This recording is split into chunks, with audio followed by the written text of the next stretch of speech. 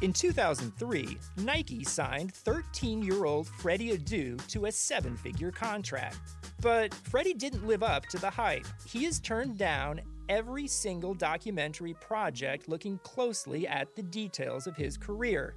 Until now.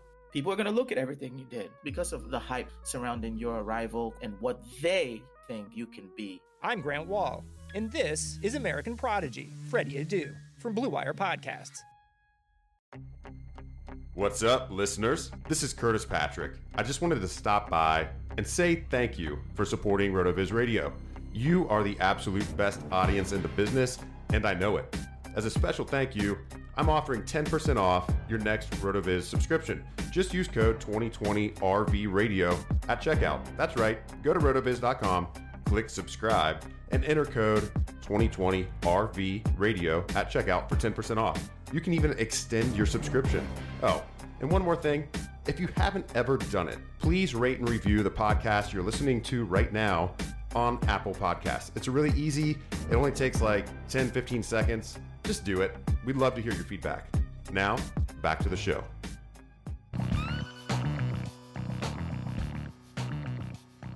Welcome to the RotoViz College Football Fantasy Podcast. I am your host, Dave Leco, joined as always by my wonderful, fantastic, and yes, inspirational co-host, Matt Wispay. This podcast is being brought to you by the good people of Blue Wire, Indeed, Pepsi, and Bet Online.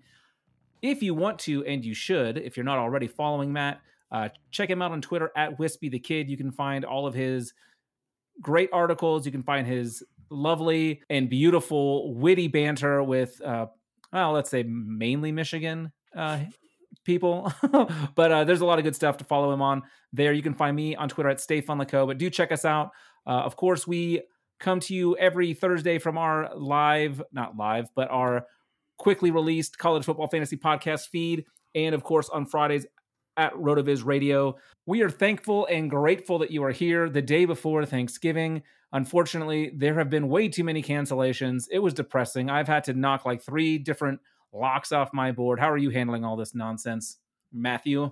I'm good. Generally, I'm okay. I have started waiting as pretty much long as possible to really look at the board for my picks, with the exception of like 1 or 2 games that I'm writing about.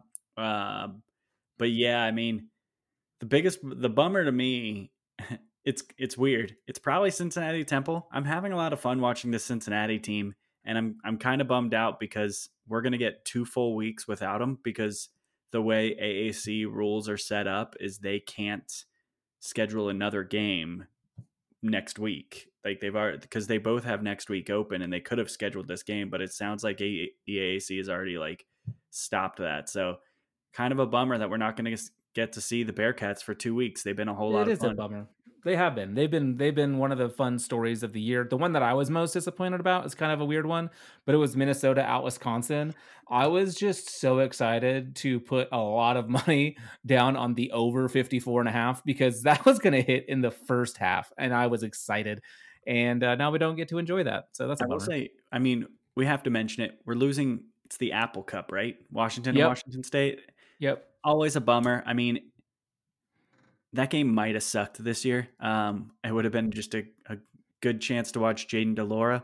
I was going to say suck. You would have enjoyed. You would have been betting the under on that, I'm sure. And I would have had Jaden DeLora. That would have. I would have been. I would have written up something about him because he's been really fun so far. But Washington is not going to be a fun team. No. But they did. It sounds like they got rescheduled. I think Washington is actually, and I'm gonna add this to our preview picks. I think if it's not already there. Utah, is that official now? I thought so. I know that they've been like, so I'm pretty tied in with Washington, having lived up there for a while. And again, we had Dave Mahler on the show, who's a huge Washington guy. He's at all their games, not calling a lot of them, but he's there in the press booth. But I know he was saying that it was looking like a strong possibility, but I don't know if I didn't see that it already happened. Again, I've been out all day. Game listed, so I'm going to put it on our list. Perfect. So we will be previewing that game later. Great. So yeah, some of the other games that are off the slate this week is San Diego State at Fresno State. Fresno State's won me some money this year, so that's disappointing. Louisiana Tech at FIU, Tulsa at Houston, Of course, we mentioned Utah. They were going to be playing Arizona State. And then Oklahoma at West Virginia is a bummer because I was definitely going to lock in Oklahoma in that one. I felt really good about that. And then, of course, you mentioned Cincinnati at Temple. But I think we may have buried the lead. One of the elite wide receivers in college football has opted out, and that is Rashad Bateman. Just take maybe a couple. Give me your thoughts regarding Bateman. What you think this means for him moving forward? Do you think this is going to affect his draft capital at all? Is there maybe an opportunity to buy or sell in I Debbie, of mean, course? it's hard to say. I would say that at face value, it's not great for him because his season hasn't been amazing to this point. I guess I should have stats in front of me so I can actually make a case. Doesn't help when you come unprepared to a podcast. I mean, Bateman's really good. I think the only question with Bateman is where among the top 10, top 5 receivers he goes in this class. He's definitely looking like he's a first-round pick. I mean, I'm criticizing the guy. He has 472 yards, easily the leader on his team, and has more than double the number of receptions that the second most player has on his team. Really, really good player. I've said a ton to say, or I've had a lot to really knock him on. He's great. I think he's going to be an early draft pick, and there's not a buy window with him. Everyone knows what he is. He's Right. definitely, he's kind of an established guy. I would say if you want to buy him, if you like him more than Rondale Moore or Jamar Chase or Jalen Waddle or Devonta Smith, you might be able to pick him up if you're willing to part with one of those guys, because there are quite a few people who don't like him as much. But honestly, he's one of those guys that the people who have him very likely already see him as the top guy in the class. And he's a tough guy to go after unless you're willing to part with some big assets. And I'm not positive he's worth that. Great player. He's going to be a really valuable player in the NFL. I think he's going to be a future wide receiver too on a really good offense. And I like him. No knocks to him. I think he's a really interesting player. I don't think this is great for his draft stock though, but I also don't think it has a huge impact. I kind of think he already, like a lot of people this year, his draft stock was only capable of going up or staying still. Okay. Quick question for you. Would you rather have, I already know the answer, but because I already know the answer because I know you, I was going to say Waddle, but you've moved Waddle up, but only because of the injury risk that Waddle has, being out for the year right now with a pretty rough injury. He should be back in time for next year, but do you think you could maybe Waddle's going pro? Right. I meant with his injury though. Like there's always some risk of, re-injuring or re-aggravating, timelines getting messed up. I was just curious if you had, if you would swap Bateman for Waddle in a heartbeat. I prefer Waddle. Yeah. Waddle would have been my wide receiver 2 had it not been for this injury. I really, really like Jalen Waddle. I think his athleticism is better than anything better than anything we've seen from Bateman, which honestly, that sounds like a knock, but it's really just a statement of how athletic Jalen Waddle is. And I think I would just prefer Jalen Waddle. Yeah. No, I think that's fair. Let's move on because we've got a pretty big show and you keep adding to it with giving us more games to talk about with Utah. We got one 20 seconds ago. I'm sorry. I know. But I know you got a pretty good kick out of some of the playoff rankings. So Matt, can we talk a little bit about you've got here BYU at 14 and you're laughing about it. So talk to me a little bit about that. I don't know what the committee is seeing here. Now, I get it. BYU's schedule is a joke. Their best win on the year, Houston? Nope, it's Boise State. They destroyed Boise State, who was against a backup quarterback, and yeah, I get it. they're 9-0 and have mostly been steamrolling teams. On a neutral field, who are you taking, Iowa State or BYU? BYU, but it's close. I don't think that one's close. BYU or Miami? BYU, probably also. BYU or Georgia? Oh, gross. BYU or Northwestern? Yeah, I mean, I'm taking BYU on all of these. I think BYU and Cincinnati is a debate, and that's the thing is, why is Cincinnati ranked 7 spots ahead of them? And I get the answer is because Cincinnati has beaten an AAC schedule, and I get that. They've done great. They deserve to be ranked that high. BYU was destroying teams, and we all thought they were the best team in the country before like the SEC returned. And I just think it's kind of a joke that they're that far down. Honestly, I had they been at 10, I would have thought that was a little bit low. One of the big reasons why they didn't run out to schedule a game this week when they had their game canceled was, or did they have their game canceled? I don't know.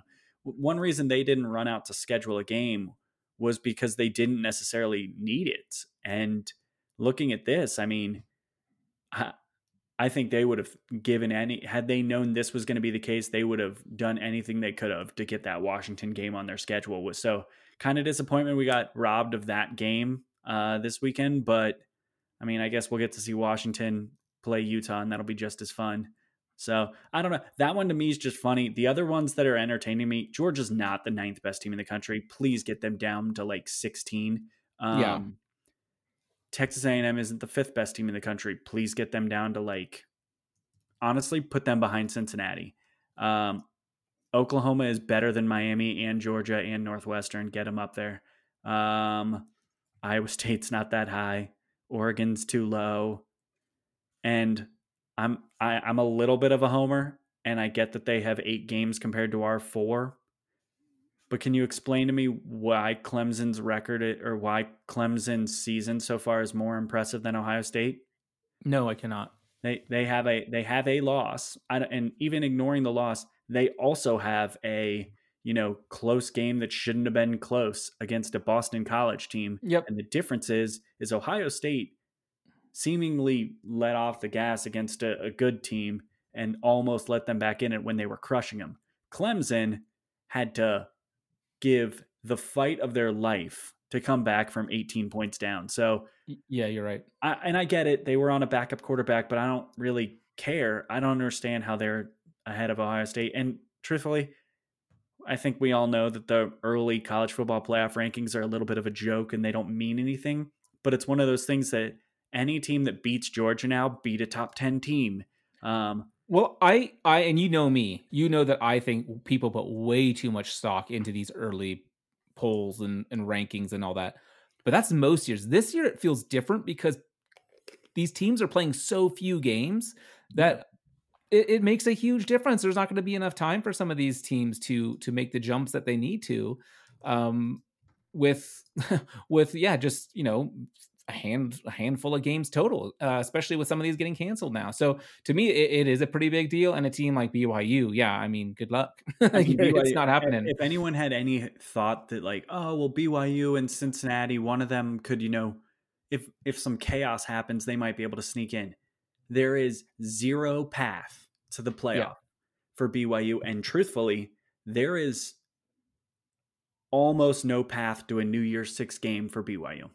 Because crazy. They're not eligible for the group of 5 right auto bid. They would have to get it on an at-large spot or whatever. Right. So they would have to get picked now over like 6 teams that are ranked above them, and that's just not going to happen. So they don't mean anything.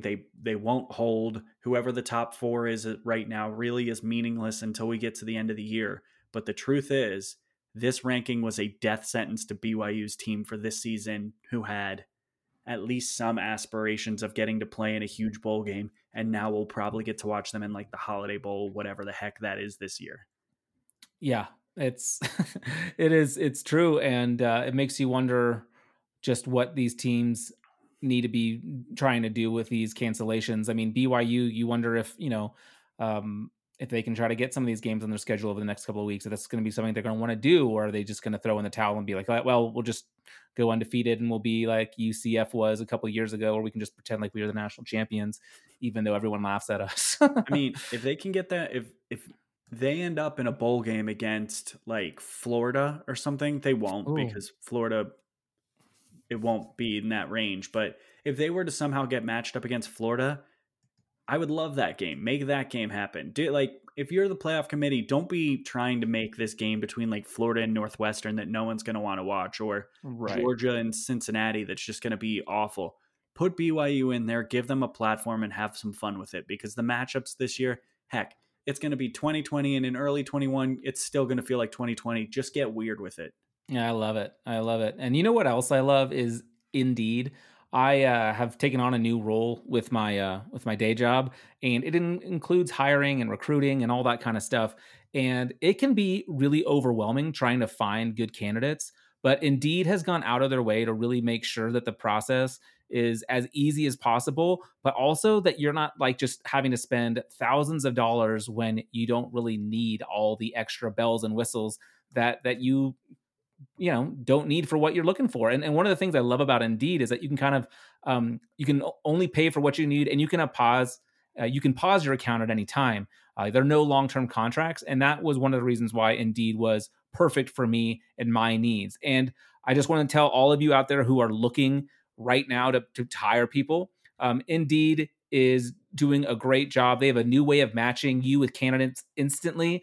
They deliver you a short list of quality candidates whose resumes on Indeed match your job criteria, so that you can contact them the moment you start sponsoring a job, making Indeed the only job site that can move as fast as you do.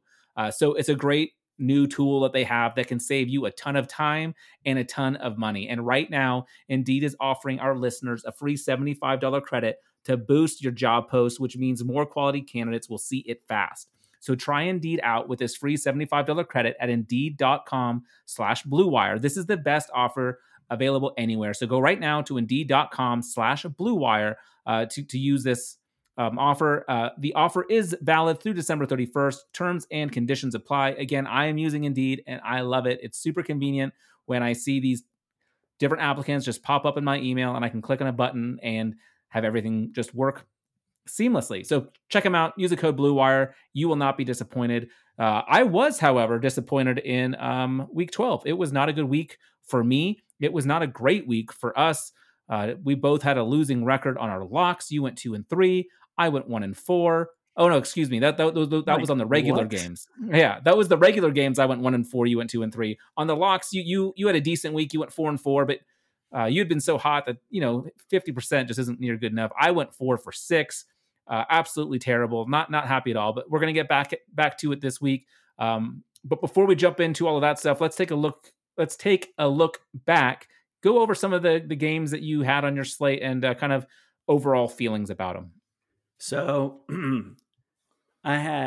quickly to run through it before I get into my anger over some of these. Liberty plus 3.5 at NC State. I actually really would have taken the money line here, and I'm pretty happy that in all of this I just said take the points, because they ended up losing in kind of a heartbreaking fashion at NC State, but whatever. It's a W. USC, Utah under 58, only hit 50. Great. Cincinnati minus 4.5 at UCF. Bummer. UCF close, scored though. late. UCF backdoor covered in this one late. Pretty disappointing on this one. Ohio State minus 10.5 in the first half. Really was not close in the first half. Could have been an even worse score in the first half. They were up 28-7, easy cover. Oklahoma and Oklahoma State over 58.5. Total only hit 54. I watched 0 seconds of this game, so I can't really talk on it. Kansas State, Iowa State. This one cracked me up. Total only hit 45. We'll circle back. App State, Coastal Carolina under 48.5. Total got to 57. I just misread this game. And then Troy and MTSU. I had Troy minus 11.5. Why do I take really big favorites? I don't do that normally, but whatever. MTSU ended up winning outright. Just complete mess up. So I say this: Cincinnati losing their cover and getting back, UCF picking up a backdoor cover, I feel like is justification for me winning Kansas State and Iowa State. That game was Right. 35-0 at half. Iowa State absolutely demolished Kansas State. And this game, they could have won this game 70-0, but they decided to do me a favor and just stop scoring in the second half. So thank you. Thank you, Iowa State. Thank you, Matt Campbell. Really appreciate you just completely mailing in the second half for me, because I did not deserve this win. And because of that, I'm totally cool with Cincinnati losing their cover. Right. I mean, it was so funny that, I mean, if Kansas State scores anything at all, like at least their defense held on. Like, yeah, their offense also stopped scoring, but their defense refused to give an inch and just shut out Kansas State. That was tweeted awesome. out about this game like 3 times during it that chalk this one up as a loss. Yep, totally misread this one up. Yep, lost this one. And then all of a sudden I look back and, hey, they held on for a nice solid under win. Yeah. Anyone who took that over was pretty upset. I was very upset. I think the game I felt really good about that just completely broke bad in many regards was that Wisconsin Northwestern game. I don't know if it was a combination of me overrating Wisconsin and underrating Northwestern. But not only did I get Wisconsin -7 wrong, I was also on the over because it was so freaking low at 43.5. I just did not foresee Wisconsin not being able to move the football at all. And Northwestern ends up winning 17-7. So that one I was way off on. I also neither team could move the ball in that one. They both averaged like 3 yards per play. It was ugly. The other one that I got way wrong was Florida -31.5 at Vandy. I thought they would roll. They ended up being fine towards the end of the game, but it was way too close for the first quarter. And I knew then that Florida was going to win the game comfortably, but they were not going to get that cover. And so I just had to move on. My other big loss, the double dip that also didn't work out for me, was Oregon -13 and under 67. The total creeped up over 70 to 73. And Oregon was actually kind of lucky to hold on and win that game. Pretty disappointing result good result for Oregon. Disappointing in the way it took place. But let's get into some of the ones that I hit. I was on Bama -30 against Kentucky. My reasoning was I like to win, and so does Bama, and they won 63-3. That one felt really, really good. Boise State, Hawaii over 58.5 ended up at 72. That was pretty great.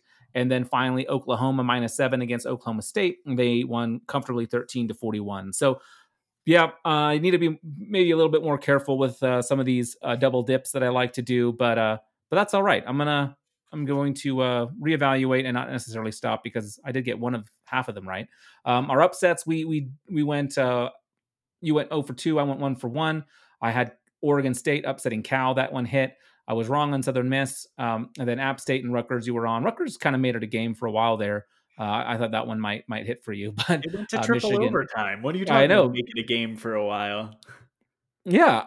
I don't know if I ever thought Rutgers was going to win, even though just because it's Rutgers. But Michigan's in a world of hurt. It's pretty crazy. Let's get into some of the games, though. Let's start with the game that I'm sure you were very excited to talk about, even though it maybe scared you a little bit at the end there. Indiana at Ohio State. We both got this one wrong. We thought Ohio State would cover the 20.5. They end up winning by 7. I'm pretty sure we need to just put a preface on this. I'm going to tell you to pick Ohio State in every lock situation. I can't force myself to pick against them, even if I think the side is all right. Ohio State secondary kind of got exposed in this one. And by kind of got exposed, I mean they got completely exposed in the second half. Michael Penix made some ridiculous throws under pressure to Ty Freifogel, who cost me a decent amount in this one. So, overall, Ohio State, their running game got moving. I was pretty happy to see Master T did a lot of work. I think he had like 169 yards and 2 touchdowns. Really good performance. This was the worst Justin Fields performance you will ever see. So if you're using this to like knock Justin Fields down your Devy ranks and think, oh, this clearly means Trevor Lawrence is the number one. I'm fine if you have Trevor Lawrence as one. If you're going to tell me anything about Trey Lance or Kyle Trask or blah, blah, blah, blah, blah, all these other guys, he had one bad game. coming into this game, he had 11 incompletions. He went 18 for 30 in this game, which is stupid for him because most quarterbacks, 60% completion is good for for Justin Fields. All of a sudden, we think the world is ending. His 3 picks were bad though, and they just look like the blitzes got to him in a way they haven't ever before, and it was weird. So, not a good performance for Ohio State, but I mean, realistically, this game wasn't. It was one of those games that was like very rare. Only in the last like one drive was I ever even moderately concerned, and in that moment, the defensive line was getting pressure and making it pretty difficult on Penix. So I said a lot of words there. Pretty much, Yeah. Ohio State got a top 10 win and probably comes out of this thinking that the world is ending. Right. It's sometimes nice when you're a fan of a team that wins a game, quarterback doesn't play super great, but you're still undefeated. You're looking ahead to the playoffs. Everyone's freaking out, but there's really no reason to be concerned. I think every other team in the country outside of maybe 2 or 3 would love to trade positions with Ohio State right now. Absolutely a solid team. Would you put the over under for next week's game against Illinois? Justin Fields incompletions 4.5. Under. Yeah, me too, which is just absolutely insane. The player I was watching was Ty Freifogel, who you mentioned. He had 14 targets. He racked up 7 receptions for 218 and 3 touchdowns. Absolutely studly day for him. He's had a great season so far. Be interesting to see what happens to him come draft time. Let's move on to another game that we referenced earlier. Cincinnati at University of Central Florida. Florida was given 6 points. They ended up covering by going 36-33. You were watching Jerome Ford, who went 3 for 5, a pretty quiet day. And Dylan Gabriel had a pretty solid outing. By his standards, he didn't rack up a ton of yards. When you throw about 50 times and you only get 243, maybe it's a little disappointing after all. But he had 3 touchdowns, interception. What do you think of this one? I mean, this was, by all accounts, this was a pretty close game. Looking at the win probability chart for on ESPN on this one, there was for pretty much the entire first half, UCF was favored to take this game, and at halftime, Cincinnati reclaimed the lead, and really at that point, just kind of did what they needed to do to close it out. I don't have a ton of thoughts. I think Cincinnati they've been on such a run recently that this is kind of their one game where they slipped up a little bit, where all of a sudden they didn't come out as focused as they had been. So, yeah, I mean, I'm going to just say this one now because I was talking about it with Travis earlier in the week. Do not fall for the Desmond Ridder is this year's Jalen Hurts whenever he comes out in the NFL draft. It's going to happen. Dude has been a very strong winning quarterback, and everyone's going to say, oh, Desmond Ridder, I think this guy's got some real upside. I think he might be this year's Jalen Hurts. He'll be a sleeper. I'm going to grab him. He's not. He's not that good. He's not a pro quarterback. He is an incredible athlete. He is an incredible runner, but he is Trace McSorley. And yeah, don't buy into that hype. I'm just warning you early. That will be the narrative that pops up on him. All right. No, I think you're absolutely right about that. Let's move on to our next game. We have Wisconsin at Northwestern. Again, we mentioned this. Player you were watching was Peyton Ramsey. He had a solid game, 23 completions for 203 and 2. Like you said, both offenses really struggled in this one. Jake Ferguson, the guy I was watching, tight end for Wisconsin, did lead the team in both receptions and yards. He had 7 for 58. That kind of tells you when your leading receiver on the day only has 58 yards. It's been a tough day at the office. Jake Ferguson, junior tight end, he's had a pretty decent career here in Wisconsin. He's someone that I'm going to continue to watch moving forward because he's already, tied his season high in touchdowns for the year, and he's on pace to have a pretty solid year. So I'll be curious to see how his career continues to unfold. But what did you think of this one? I just got this one completely wrong. I was pretty surprised. I mean, I knew Northwestern had a good defense, but I did not expect Wisconsin to get completely shut out. I mean, obviously they weren't literally shut out, but you know what I mean. I mean, Northwestern forced 5 picks in this game and basically did nothing with them. Or not 5 picks, but 5 turnovers in this game and basically did nothing with it. just a bad game. I mean, Northwestern is going to still, despite the fact they've been a little bit better this year and they actually have competent QB play, Northwestern still wants to ugly up the game and just win in this fashion. Say what you want about, Wisconsin probably, like, this is their worst. Wisconsin outgained Northwestern by over 100 yards. It's the 5 turnovers that did everything. Wisconsin had the ball for 37 minutes of this game. This, I bet, I haven't pulled it up yet, but I bet if we go and look at post-game win expectancy on this one, Wisconsin probably has a higher post-game win expectancy compared to Northwestern in this one. So it's just one of the it happens. You sometimes end up, Wisconsin had a post-game win expectancy on this game of 90%. It happens. Sometimes things break wrong, and the fact that they had all those turnovers and Northwestern did a really nice job with this game, it just sucks if you're Wisconsin. And now, I mean, they got the pile-on news today that they're not, even if they'd won this game, they wouldn't have been eligible for the Big Ten championship anyway. Yeah, that's a rough day, a rough couple of days, I should say. Quick question for you. I blindly will pick Alabama every single week. I'll blindly put a small bet on Bama to cover every week because it's Bama. Should I be doing the same with Northwestern unders? Probably. I mean, it's 41.5 against Michigan State. You know me, I don't like to touch anything in the 40s. It makes me nervous. Offenses, it might be the two worst offenses in the Big Ten. I think you're probably yes is the answer, but I mean, I would never recommend anyone do a 41 under, but I bet you it hits. You want to hear something funny? What? You're going to hear that game later. Oh, Jesus Christ! And I'm going to give you no explanation. Well, I think we just did. Let's move on, though, to a game that was a lot more exciting. If you're, at least for one team, if you're a fan of scoring points, was Oklahoma State at Oklahoma. Oklahoma was laying 7. They ended up covering pretty easily, 13-41. Your boy Stevenson had a game, 26 for Stevenson. Thank you, 26 for 141, and he added another 54 through the air.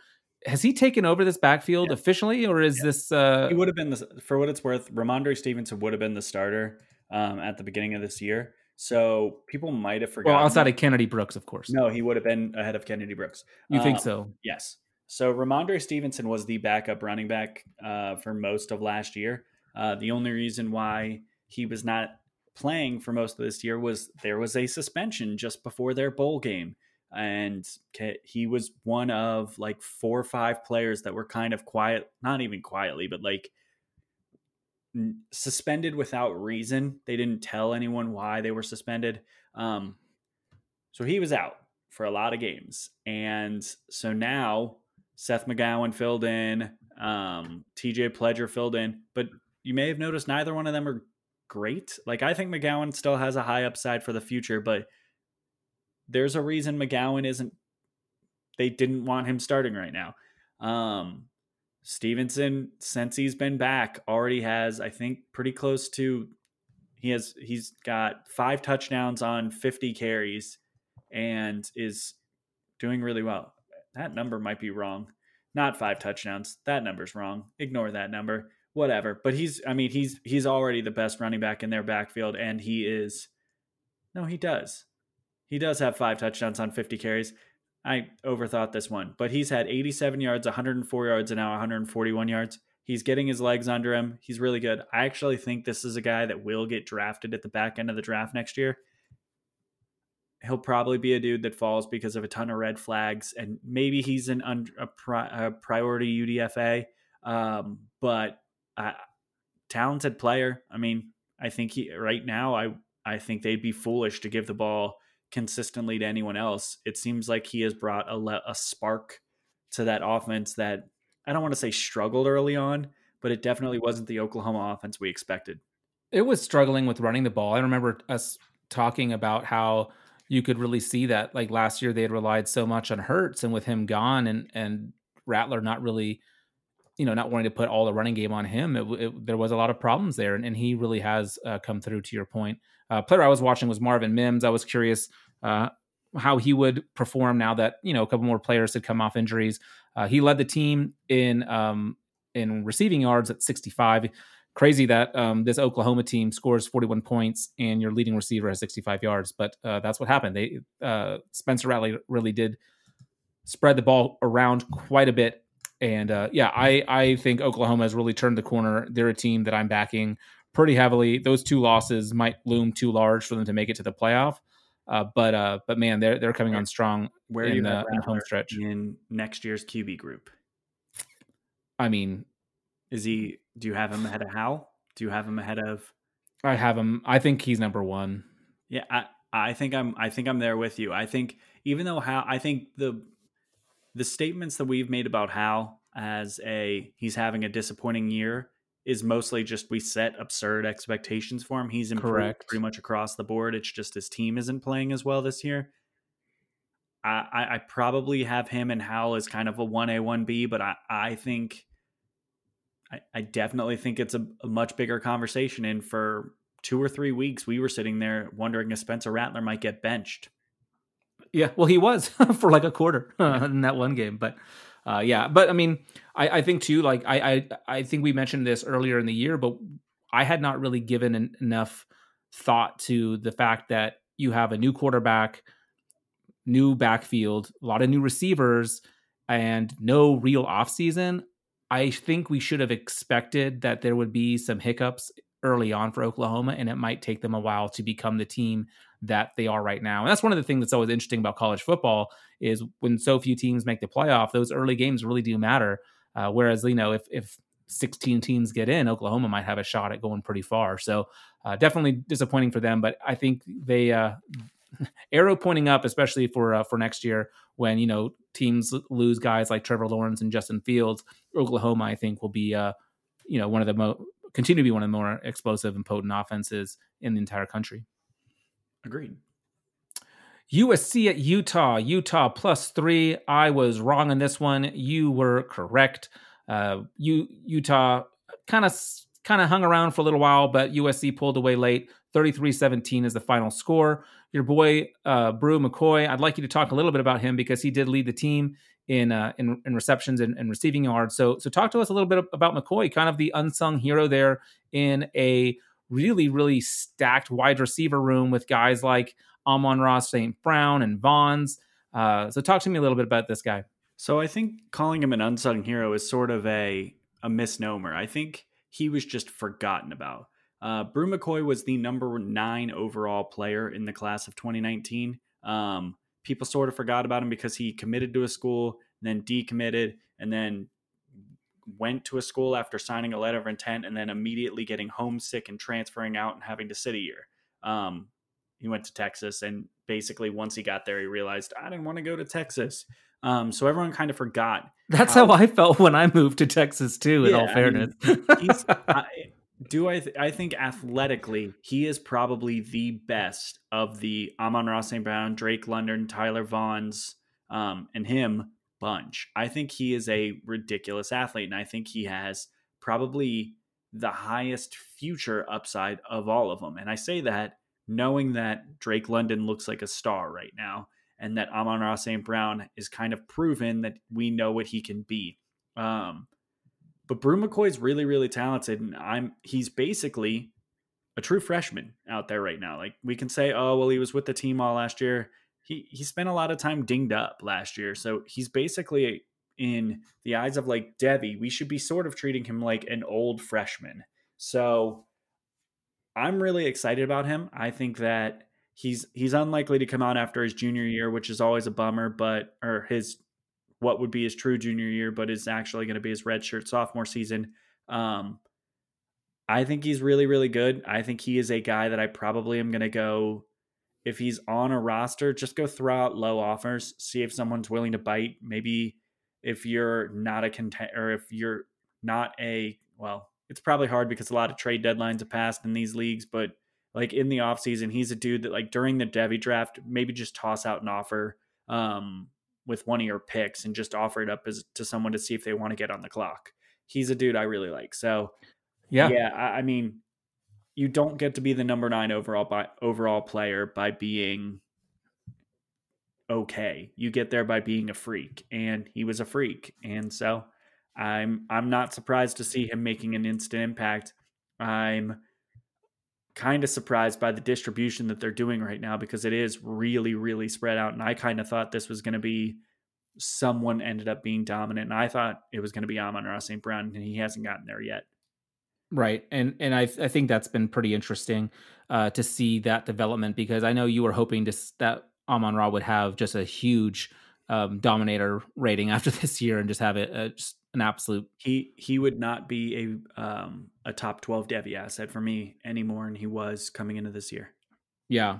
So the game, it was only a 7-point game at halftime, and then Utah got shut out in the second half.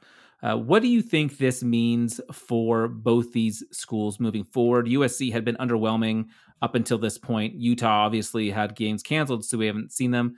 Do you think USC is a Pac-12 contender for the championship? Do you think Utah's season is in trouble? Just Yes. real quick. Utah season's in trouble only because it was always in trouble.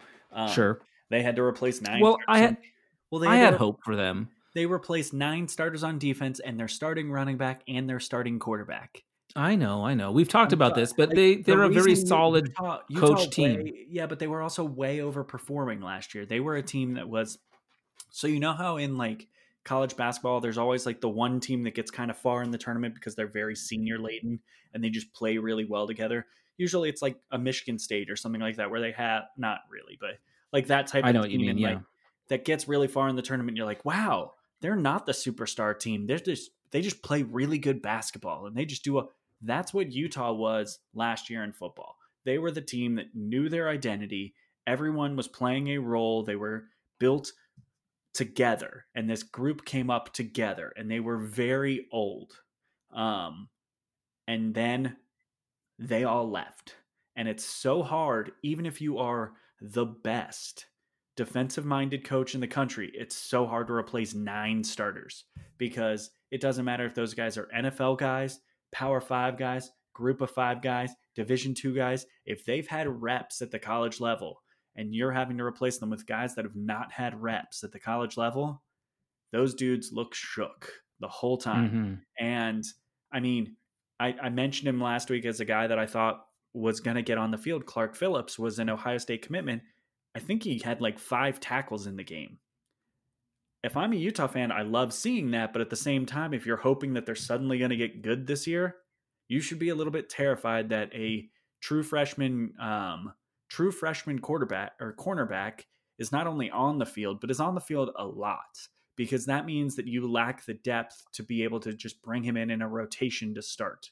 And I understand that, like, I come from a spoiled program that's like a true national championship contender where a 5-star comes in and could sit for 2 full seasons. But at the same time, even if you're a fringe playoff contender, it's so getting guys out there that don't have college reps matters. And it's why I think Utah's going to struggle quite a bit this year. So, and Jake Bentley's just a bad quarterback, so they're going to struggle.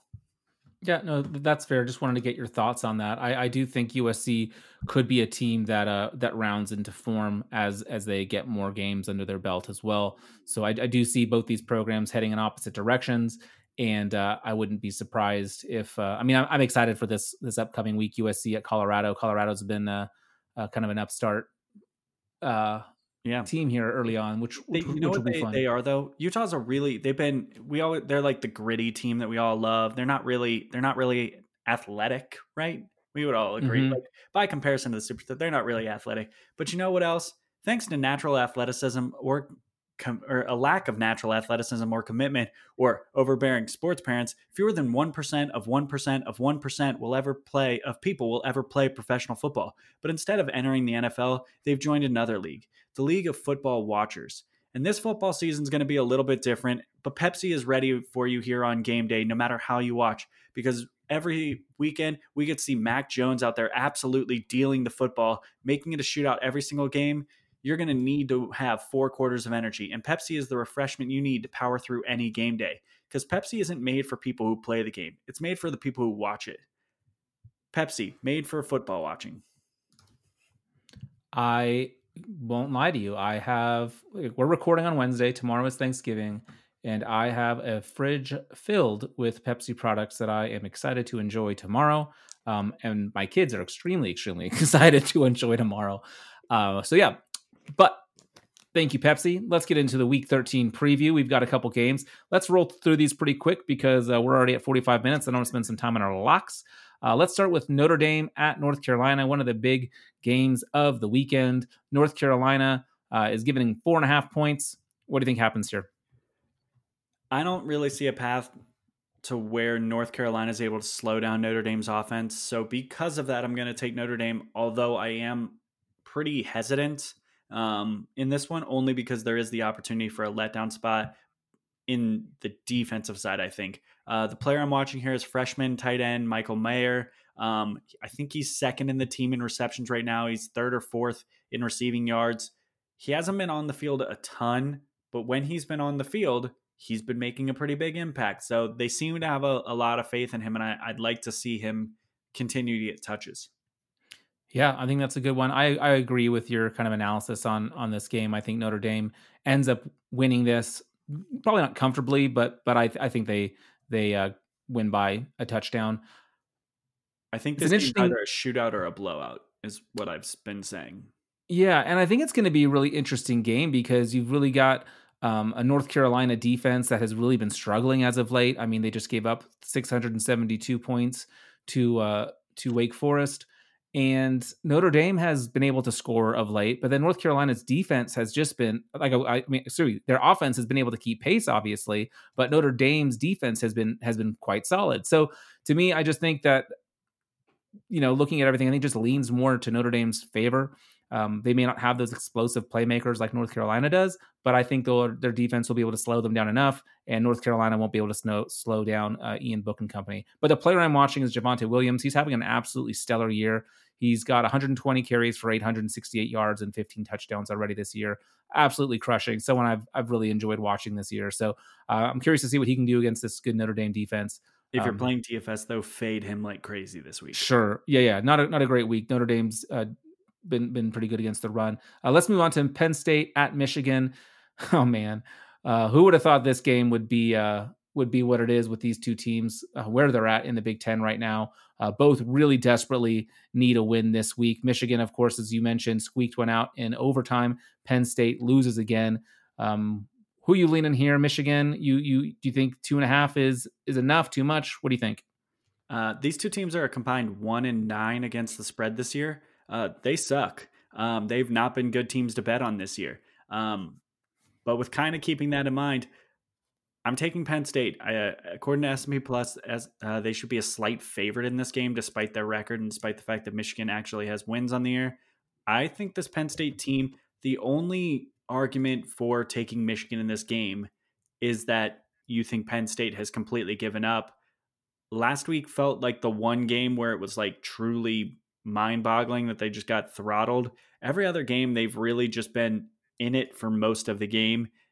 I think this game ends up pretty close, and I think this is Penn State's kind of highlight moment that now they try and rally to get this win.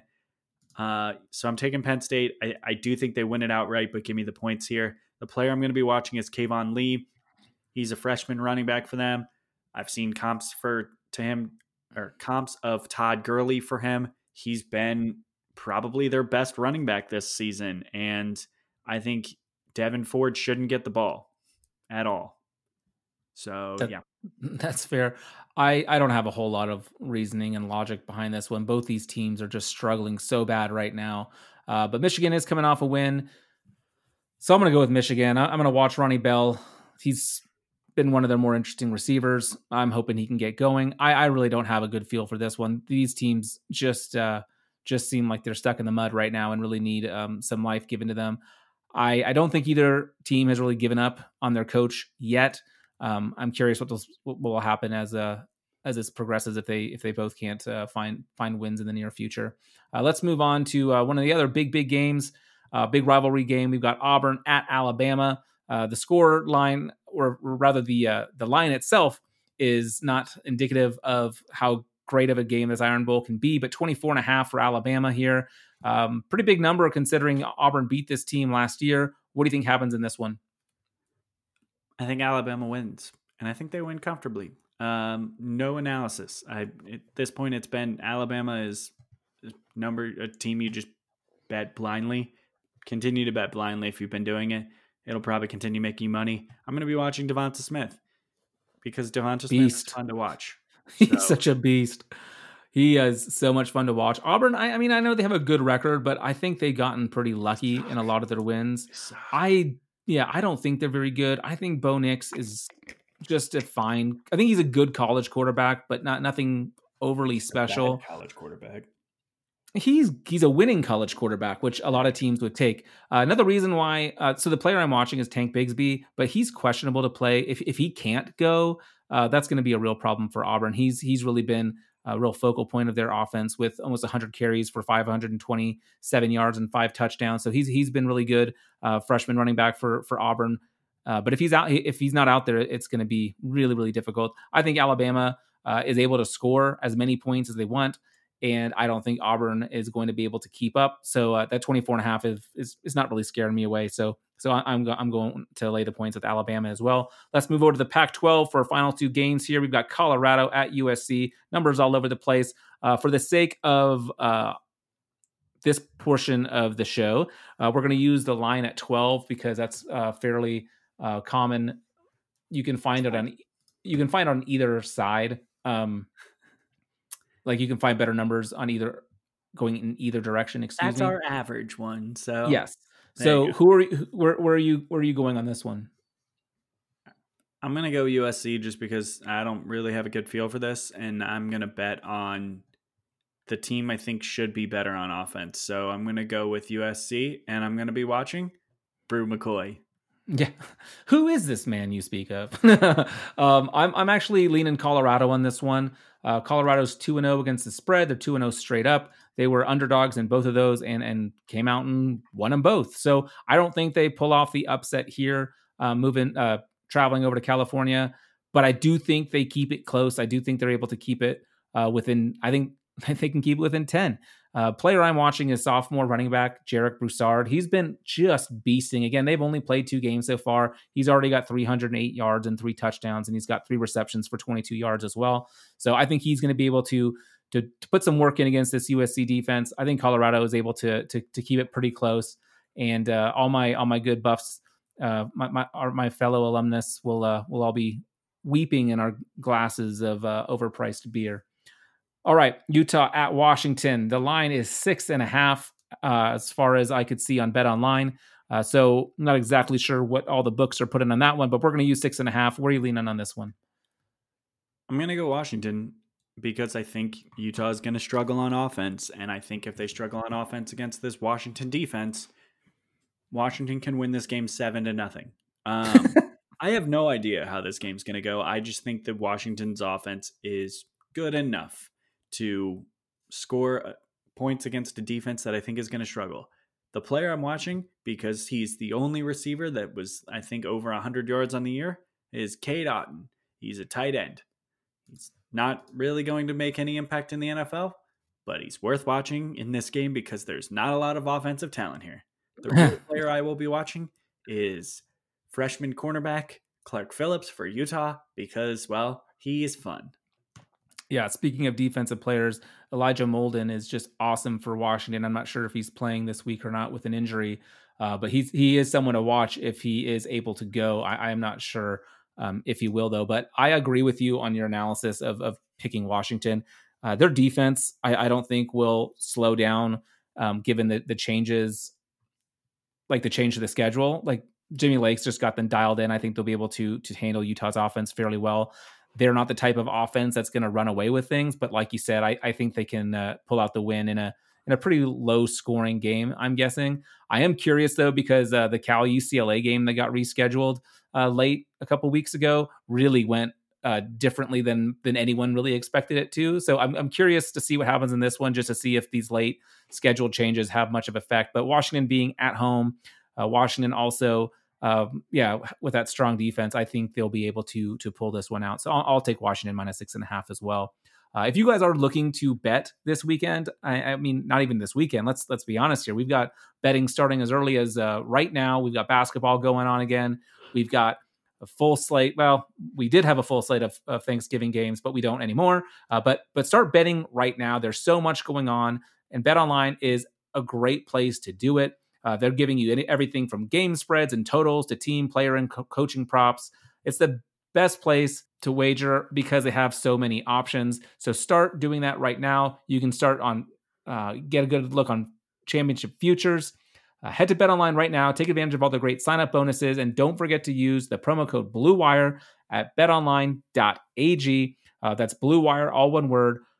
So use that at betonline.ag at checkout. All right, let's get into some locks.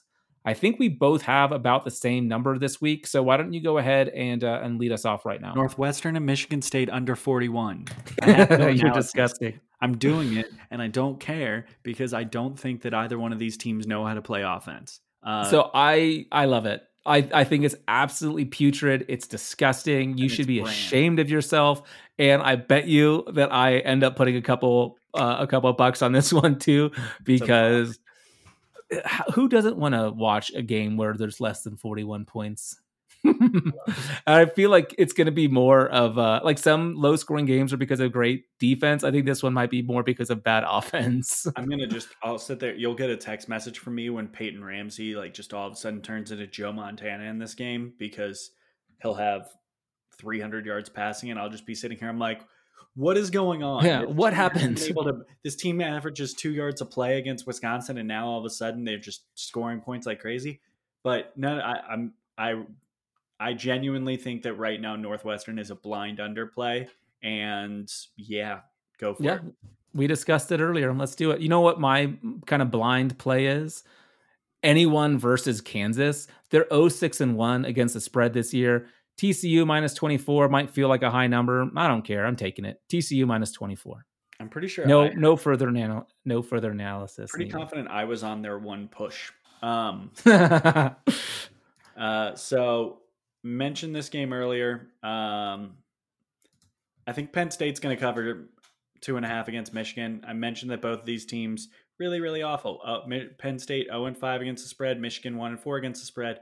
Michigan kind of has an okay defense, but they really, really struggle to get their opponents off the field. They have the 5th lowest havoc rate in the country. So they tackles for a loss or passes defended or turnovers forced, 5th lowest in the country. And they allow the 14th most points per opportunity. So when teams get down to the 40-yard line, they're not just getting field goals. They're getting 6. So Penn State is a pretty fast-paced offense.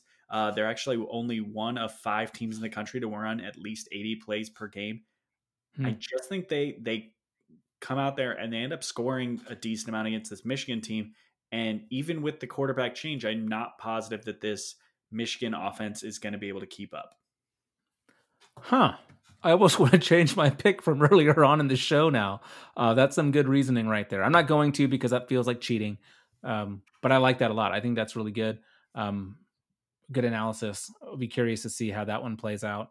It'll be one of those rare games where, like you said, like their combined record is just absolutely terrible, but you still want to tune in to watch. My next game, just like I fade Kansas, I like to fade UMass. They've actually not been terrible against the spread because the spread had gotten really out of hand. But this spread against Liberty is only 37.5. Yeah, I said only 37.5. Liberty is 6-0 against the spread in their last 6. UMass is really, really, really bad. They've only scored 12 points total in 3 games, so they're only getting about 4 points a game. Liberty's defense, I don't think, is going to give up more than, maybe 2 scores. And Liberty averages 38 points a game on their own against much better competition. I think Liberty ends up hanging quite a bit on them. I wouldn't be surprised if they win by more like 50. So give me Liberty minus 37.5 against UMass at home. I like it. Another game I mentioned earlier, it's becoming a principle. Ohio State's bad in the second half, but they're pretty solid in the first half. Ohio State minus 14.5 in the first half against Illinois. If you don't wait, get this number at 14.5 because it's probably going to go up. Ohio State is 2-2 against the spread on full games, but they're 3-1 in first half lines. Their average lead on the year so far has been 19.5 in first half.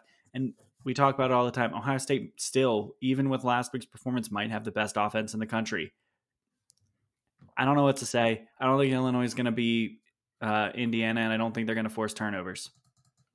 Yeah, I'm on this game as well. I am on the total. I mean, not on the total. Excuse me. I'm on the full game line. I'm at Ohio State minus 28. Illinois is not a very good team at all. Both Wisconsin and Purdue were able to score more than 40 against them earlier this year. I think Ohio State gets to pick their number. And given what happened last week and kind of the shenanigans that you hear, like even what you were talking about earlier, where people are doubting Justin Fields all of a sudden, I think this will be a statement game for Ohio State against a very bad Illinois team. But I like your play on it as well. I'm going to agree with you. I won't lock it in because that seems unfair because I didn't have it on my slate earlier, but I would recommend people bet both 14.5 for the first half and 28, because I wouldn't be surprised if Ohio State's already up by 3 scores at halftime. You can so get let's 7.5. Well, let's do 27.5. That feels much more comfortable. So Ohio State 27.5 is my number. Back to you, sir. All right. I mentioned this game earlier. I think that the Notre Dame North Carolina game either turns into an absolute shootout or an absolute blowout. In both situations, I think Notre Dame's going to be able to score quite a bit of points. Everyone remembers that Louisville game where they only scored 12 points, but since that game, Notre Dame has averaged 42 points per game. The North Carolina defense is averaging 4.1 points per opportunity allowed and is only, and they are allowing 3.08 line yards per attempt. Both of those numbers are well worse than national average. And Notre Dame really likes to run the ball. So I think Notre Dame is going to be able to have their way. And yes, it's going to keep the clock moving because they're going to be running the ball, but they're going to be incredibly successful running the ball. And I think they will get comfortably over 36.5 points. I completely agree with you, which is why I'm also on this game. And I am taking the over 68 combined total points in this game, because to your point, I think Notre Dame is able to score. And like you said, even though it's running the ball, and we often think of that as, running out the clock, they're going to be getting such big chunk plays on the ground that they're going to be able to score pretty quickly. UNC, as we know, also can score points. So I do think that shootout that you said might take place is pretty reasonable, but I think it's a shootout that still has Notre Dame winning comfortably. So I'm actually going to lock in Notre Dame minus 4.5 as well as the over 68. So this is my one double dip for the week, and let's see it. I can't wait for. I've never really liked rooting for Notre Dame. I really have enjoyed rooting for North Carolina. So this one's going to hurt a little bit, but I just want to see tons of points. I'm hoping we see something like what we saw with that Wake Forest game, where the points are just all over the place. So Notre Dame minus 4.5, UNC, and then over 68. I haven't bet this conference yet this year because they've always been midweek. But the MAC is back, and yeah, baby, that makes me very happy. I really like this Buffalo team. I do. I think they're a very good team. I like Jarrett Patterson. I think they're very strong. I don't fully understand why they're 7-point favorites against Kent State here. Kent State is a potentially better offense. They're a lot higher. They are a lot higher paced offense. And I think that they will be able to find success against a Buffalo defense that is very good, but isn't amazing. Both of these two teams are very run heavy. So I do think it tends to be a little bit lower scoring game. And on defense, Buffalo is actually, allows a 43.5% success rate, only stuffs 13% of plays, and allows 3.3 line yards per play. So they're pretty bad against the run, which, as I mentioned, Kent State likes to run the ball. They run on 63.05% of plays.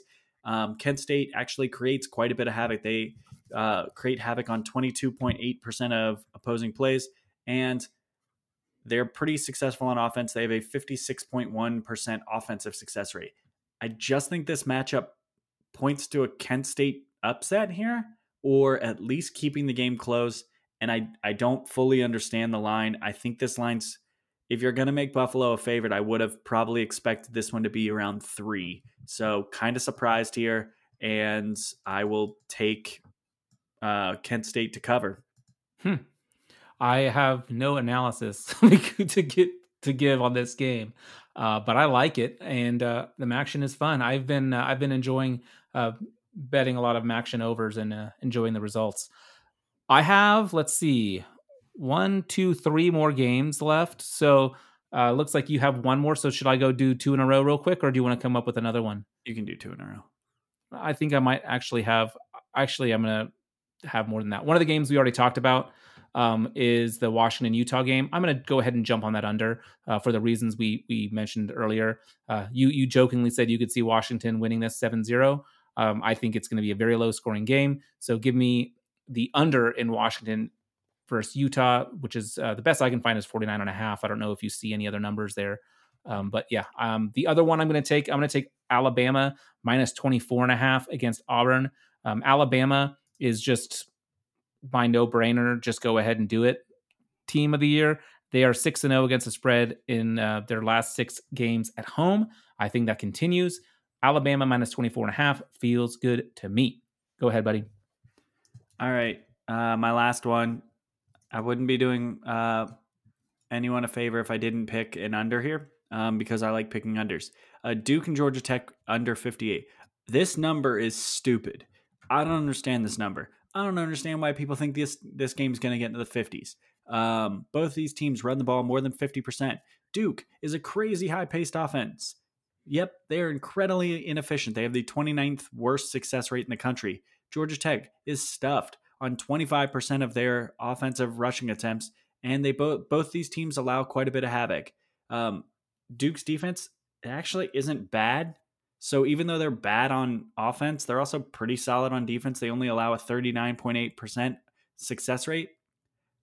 I don't really see a way that any of these teams are scoring. I think Duke does enough on defense to stop Georgia Tech's offense, and I think Duke's offense is bad enough that Georgia Tech is able to stop them pretty regularly. I really think this game should be somewhere in the 40s. I would have thought when I saw this line, I was expecting to see 47 next to it, and I get 58.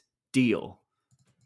It's interesting that you brought this one up because when I just looked at them, I kind of had some of those, some of the higher scoring games from both these teams have been a part of, either because their defense was so poor or because they just got lucky. And I was like, man, I want to look in this. And I was kind of, me, I like to look for overs. And so I had kind of jotted it down just when I saw the line. I was like, this is interesting. Did some research, and within about 4 minutes, I realized I cannot even think about taking the over in this one. This is disgusting. I need to back away. So I really like your underplay here because, yeah, it's just it's really scary once you look into like a lot of the details that you gave, and just even researching some of their efficiency and or lack thereof is pretty brutal. So I like this. I think the only way you don't get this is if there's a lot of defensive touchdowns or weird blocked kick type scenarios. So I like that one a lot. I actually do have 2 more for you. One of the ones that the line kind of surprised me is the Iowa State at Texas. Give me Iowa State plus 1.5. And I wouldn't be shocked. In fact, it is one of my upset specials if Iowa State just goes ahead and wins this right away. S&P Plus has this as the wrong team favored. They kind of their model projects a 5-point win for Iowa State. So give me that. Iowa's defense has been really, really good of late. We mentioned earlier that they shut out Kansas State. They're really only allowing like 17 points per game. Iowa State are 4-2 against the spread in their last 6 conference games. I like that. Meanwhile, Texas are 1-4-1 against the spread in their last 6. Also, this one's fun. Texas is 1-6 against the spread in their last games played on a Friday. So you got to love that. Also, Herman, since he's been at Texas, is only 9-11-1 as a home favorite. So he has a losing record there. Iowa State, I think, is one of the more underrated teams. I think they're really, really good. Their defense has, like I said, been playing well. Brock Purdy has really stepped up his game from the beginning of the year where he was maybe struggling a little bit. And Breece Hall continues to be one of the best running backs in the country that not enough people are talking about. He's averaging like 100 yards a game. I think he's had over 130 in his last half dozen or so. He is just balling out. I think he tears apart this Texas defense. Iowa State, I think, will, for the lock, I am locking in plus 1.5, but I think they get the outright win. My final game that I want to go over real quick here is Colorado plus 13.5 is the best number I could find. That was yesterday. Maybe it's gone down today. I have not bet it yet. But Colorado plus 13.5 at USC. None of my research supports this, other than the fact that they have been playing above their head. And I think that the new coaching staff has really done a good job of getting the best out of their players. I think they're going to be able to keep them close. I don't think they win the game by any means. I do think they pick up their first loss in the year, but I don't think USC wins by 2 touchdowns. So give me Colorado plus 13.5. Those are my locks. Looks like you're adding one more to the docket. We'll do that, and then we'll get into to our upsets. This is my big fuck you pick to Troy. Yes, because revenge. They got me mad from last week. I think App State's pretty solid. I actually think I was looking at this over and couldn't justify it because I think Troy sucks too bad.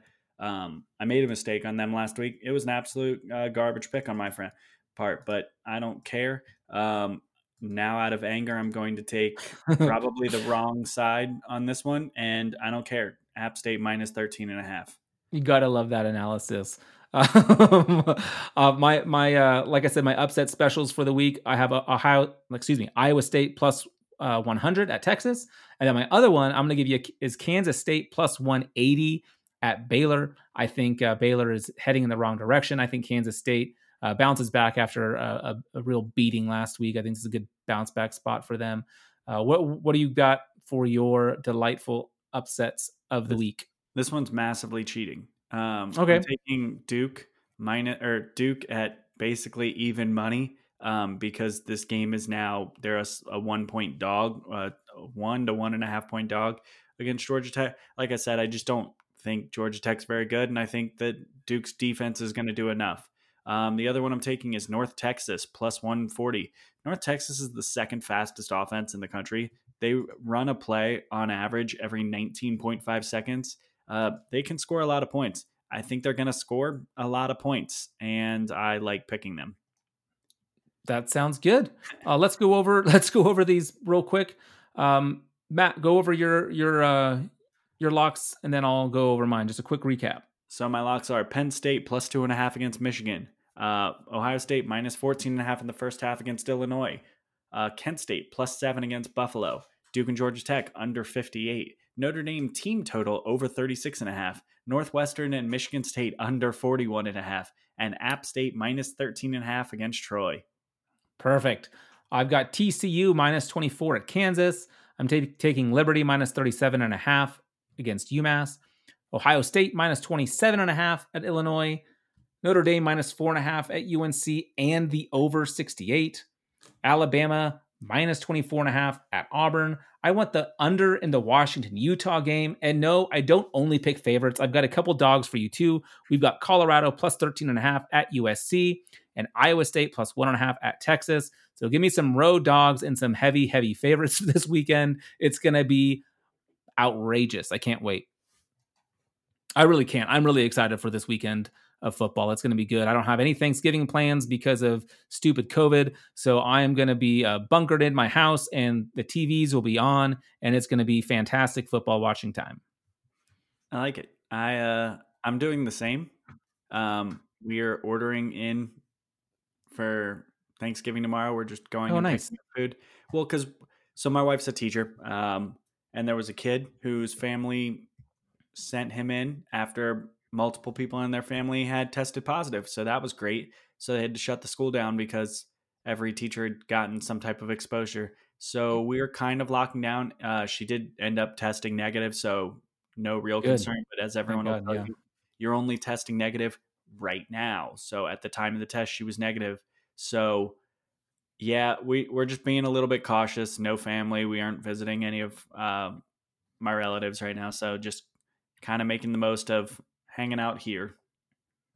Well, you and I can keep each other company on the text. Of course, you all can keep us company too.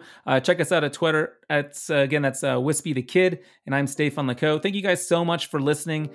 We hope you have a wonderful Thanksgiving. I will try to get this out in time for you to have a good listen before you gouge your face with all the delicious food. Matt, anything you'd like to leave our good listeners with? Bye, Chris Olave. There it is. We'll talk to you next week.